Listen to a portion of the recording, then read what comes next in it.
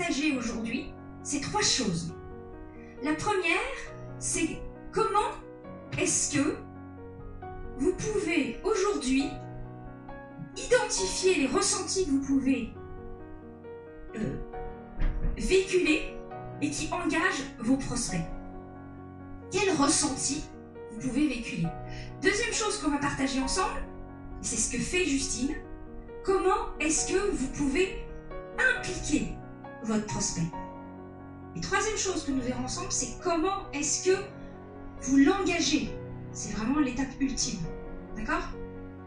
Comment est-ce que vous vous engagez et comment vous l'engagez? On verra ça tout à l'heure. Donc première étape, comment susciter les ressentis qui engagent vos prospects?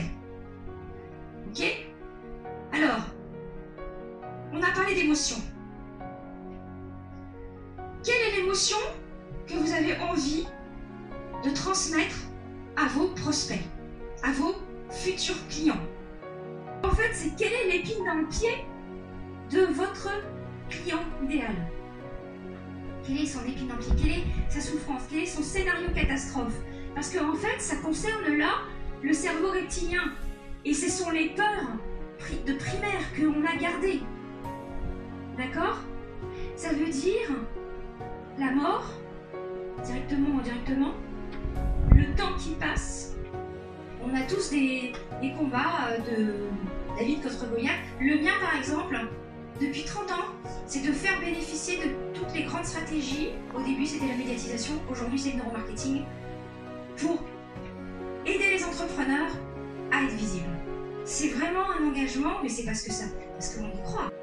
On doit être généreux en oubliant parfois peut-être des choses où on se dit « Ah ben non, moi j'ai déjà donné, c'est bon, hein !»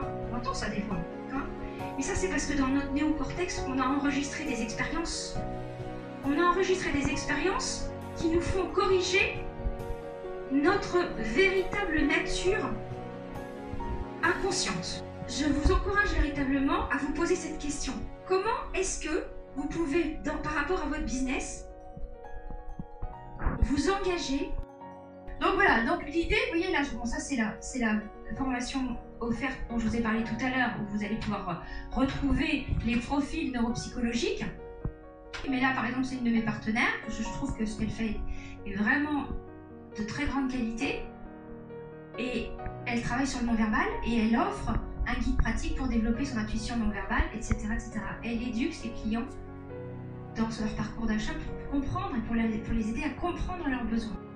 Et aussi le troisième, c'est comment commencer à créer des contenus qui vont éduquer vos clients.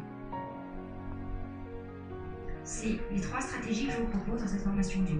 Si vous inscrivez, vous faites votre mail, vous l'envoyez, et ensuite, vous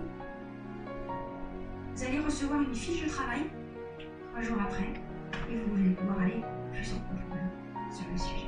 Téléchargez la formation gratuite « Comment déclencher des décisions d'achat grâce au marketing émotionnel », au neuromarketing. C'est une autre façon aussi de vous accompagner gratuitement